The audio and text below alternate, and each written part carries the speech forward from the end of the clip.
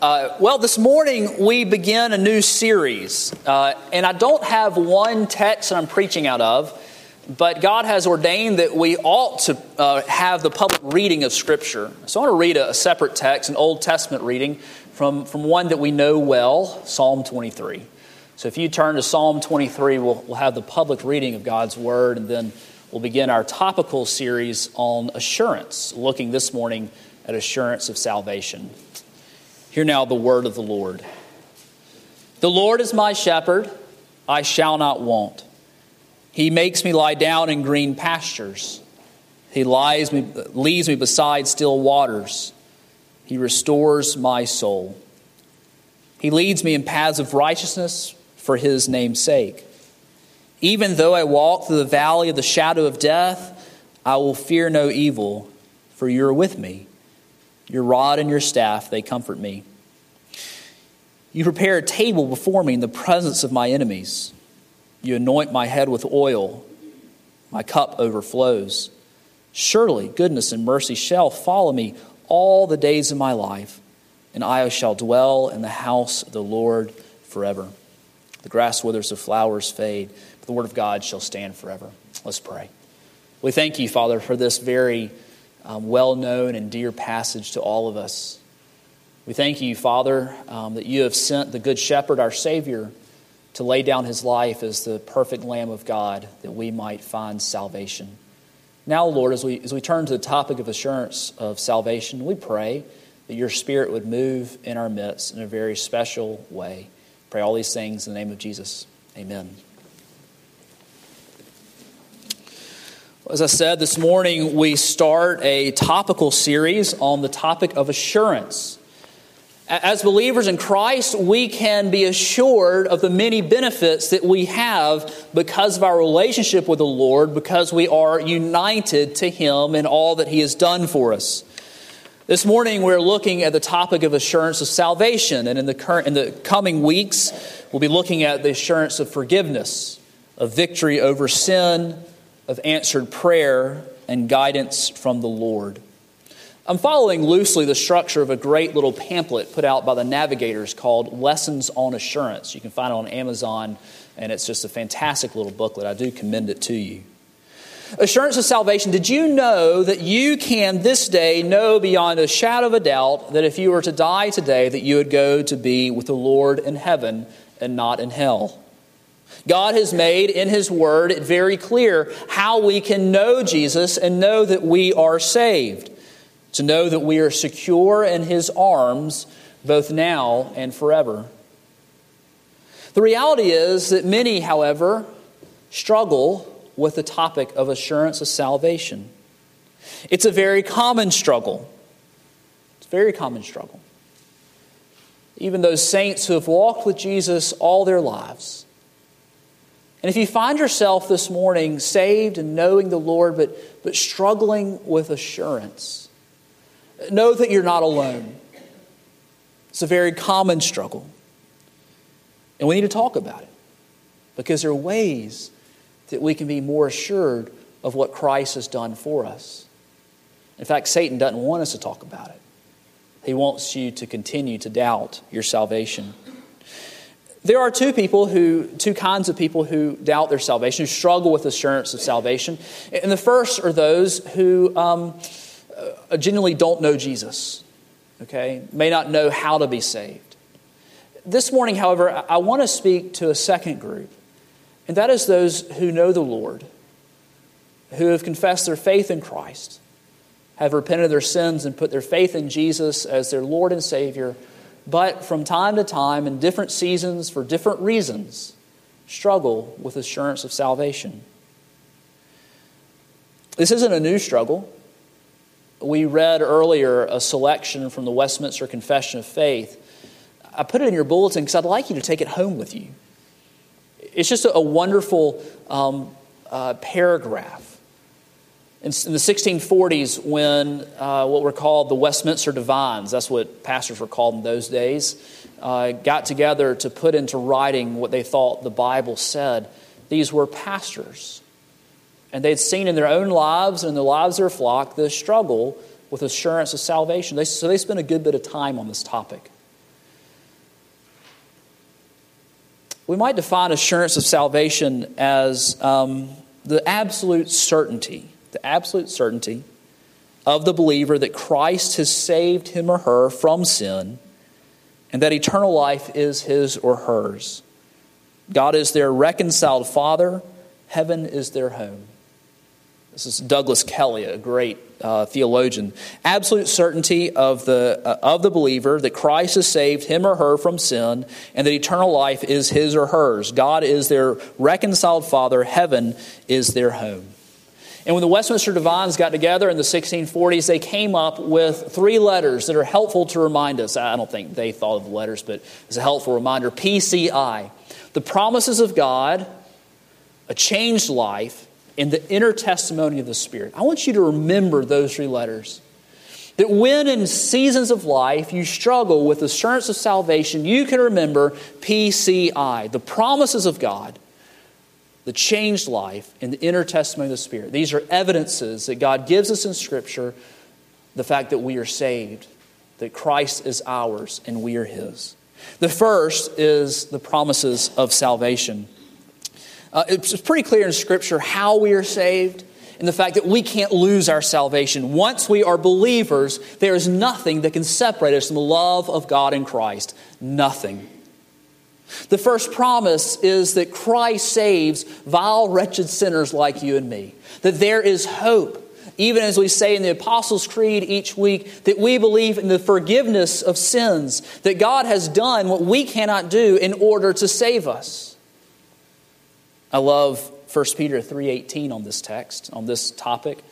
1 Peter 3:18 tells us, "For Christ also suffered once for sins, the righteous for the unrighteous, that He might bring us to God, being put to death in the flesh, but be made alive in the Spirit." When we read that Christ died for the unrighteous, do you know whom He's talking about? It's me, and it's you.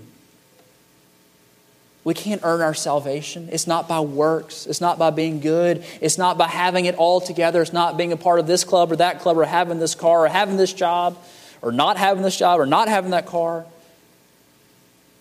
Christ has done what we cannot do. See, apart from what Christ has done, we are unrighteous and we stand separated from God.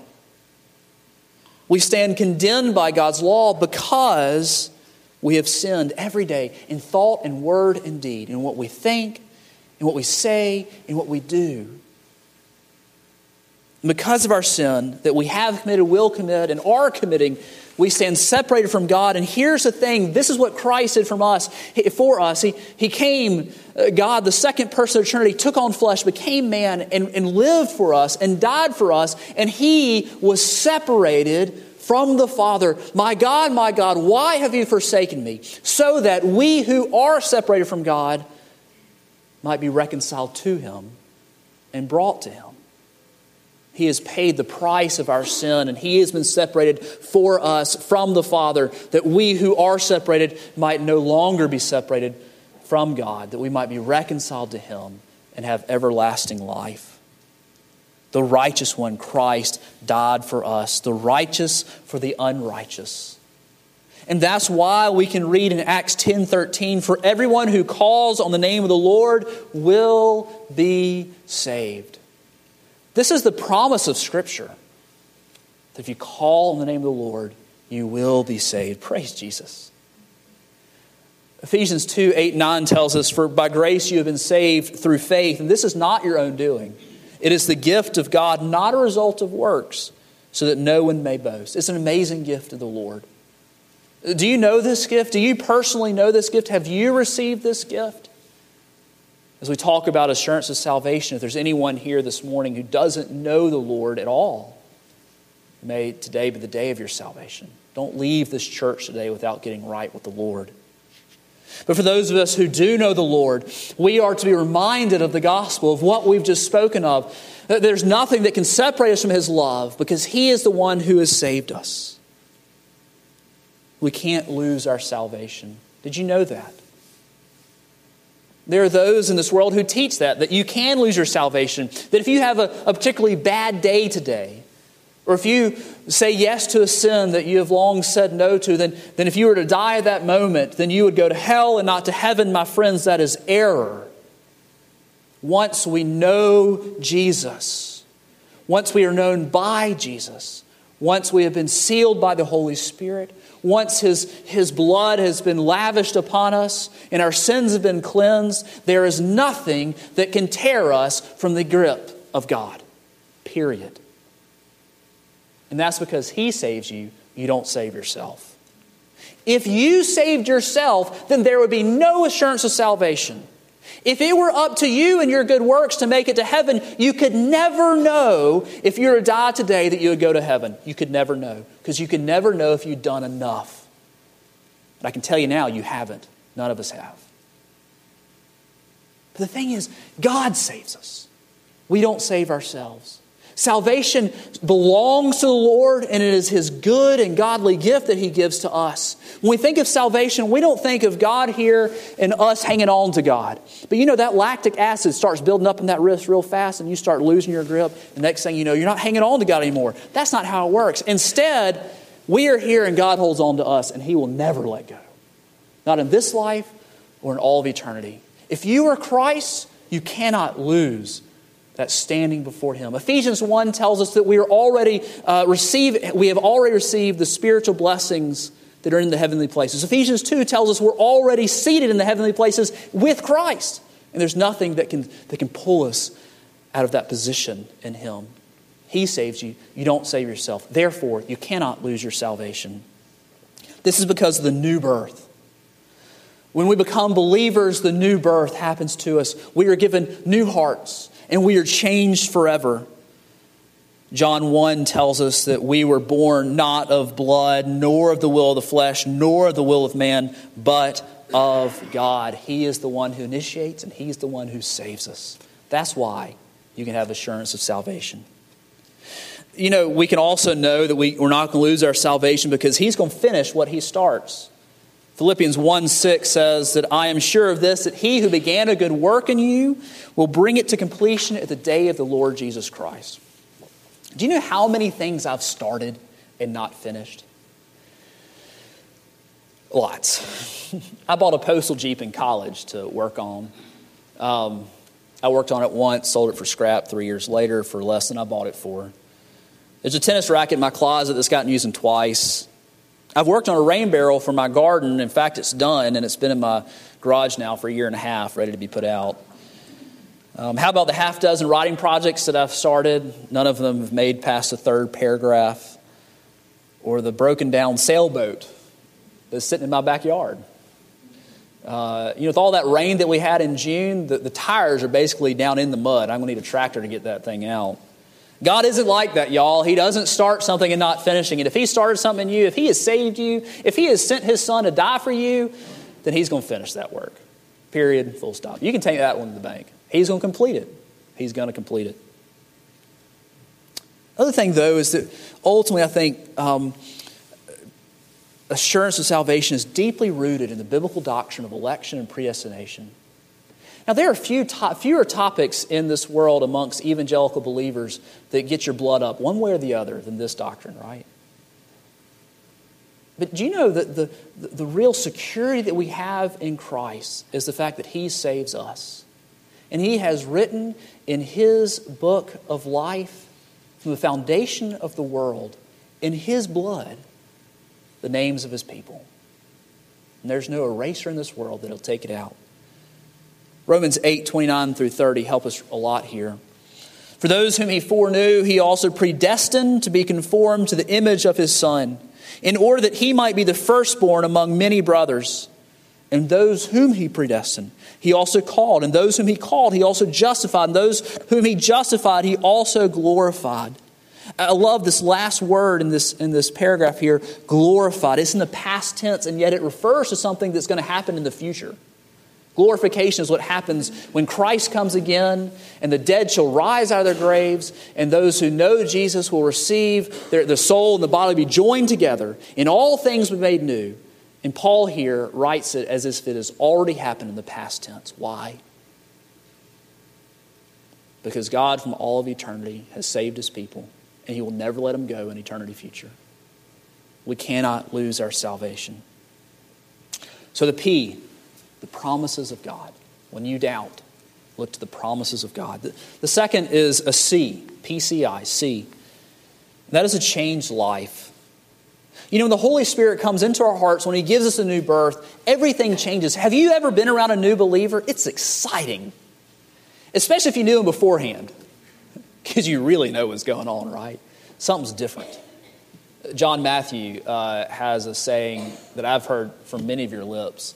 Is that, you know, it's like one day you like pancakes and the next day you like waffles. Or something along those lines. I think that's what he used to say.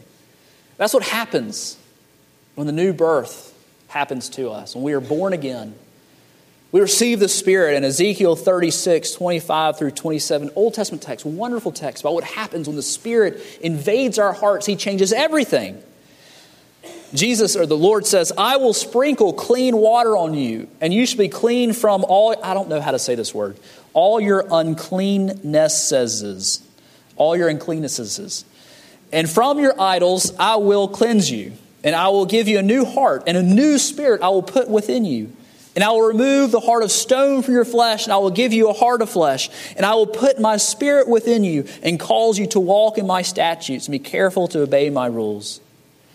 When we become believers, when we're born again, God takes a heart of stone that wants nothing to do with the Lord. He rips it out and he puts a new heart, a heart of flesh that will beat after him, and everything changes in our lives. And with that, with this changed life, this new changed heart, comes victory over sin. Now, we're going to struggle with sin till the day we go to be with the Lord. But I'm talking about victory over sin. Romans 6 tells us that Christ has won the victory already, and that sin no longer has dominion over you.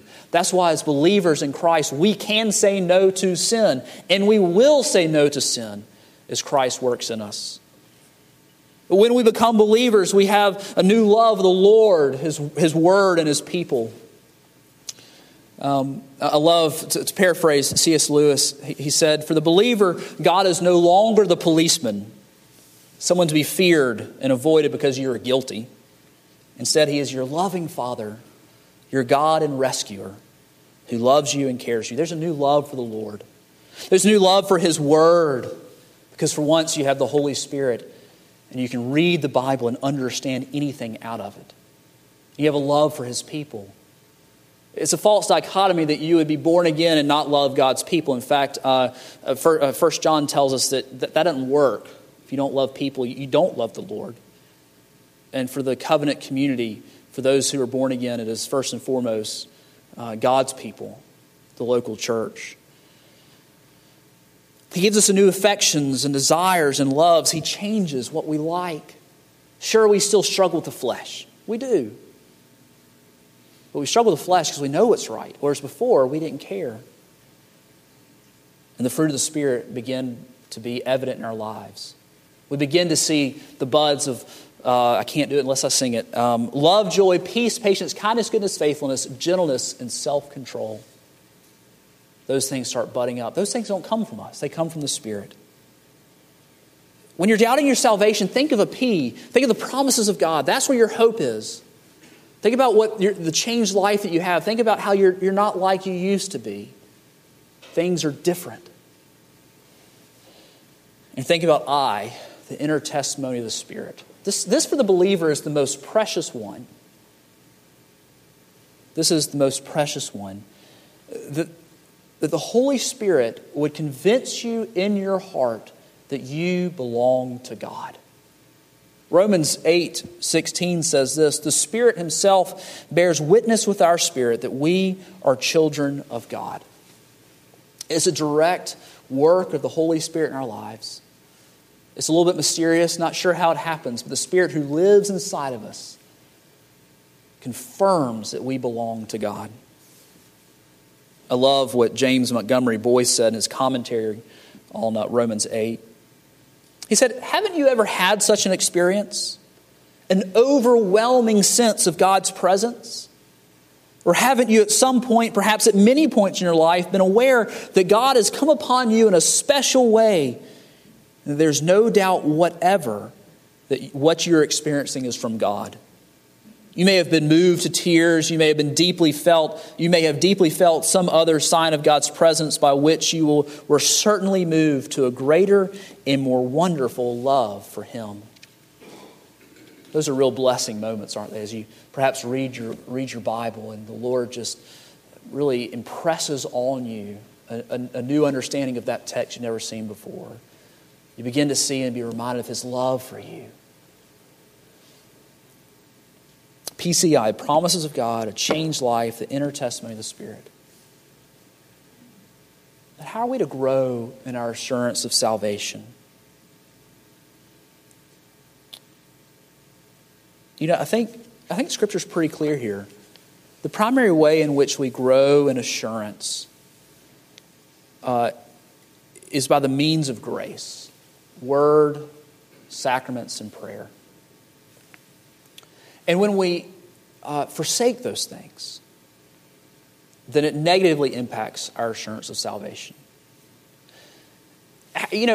When you were dating, how did you know you liked someone? And how did you know they liked you? You spent time with them. You're reminded of your affections for the other person, their affection for you. And the same when we spend time with the Lord and His Word and the sacraments and prayer, that we are reminded of His love for us. And the Spirit uses those things in our hearts to confirm our relationship with Him, to grow us in His grace. Indeed, next week we'll be taking the Lord's Supper. What a great physical reminder that God shed His blood for me. Or the waters of baptism as we were reminded that He washes away our sin. Or in the Word where we read the truth, that we would say no to the lies of the world and to the devil, that we don't belong to God. But that we would be reminded that we are precious and that we've been adopted and we belong to Him. And how do we communicate to Him our worries? How do we communicate to Him our doubts? How do we communicate to Him when we're having a bad day? It's through prayer. But we need the church. We need the church. We need to be reminded when we gather together to hear the preached and read word, to be encouraged by one another to stir up each other to good works, even as the day comes closer and closer, Hebrews tells us. That we would not forsake the gathering of believers.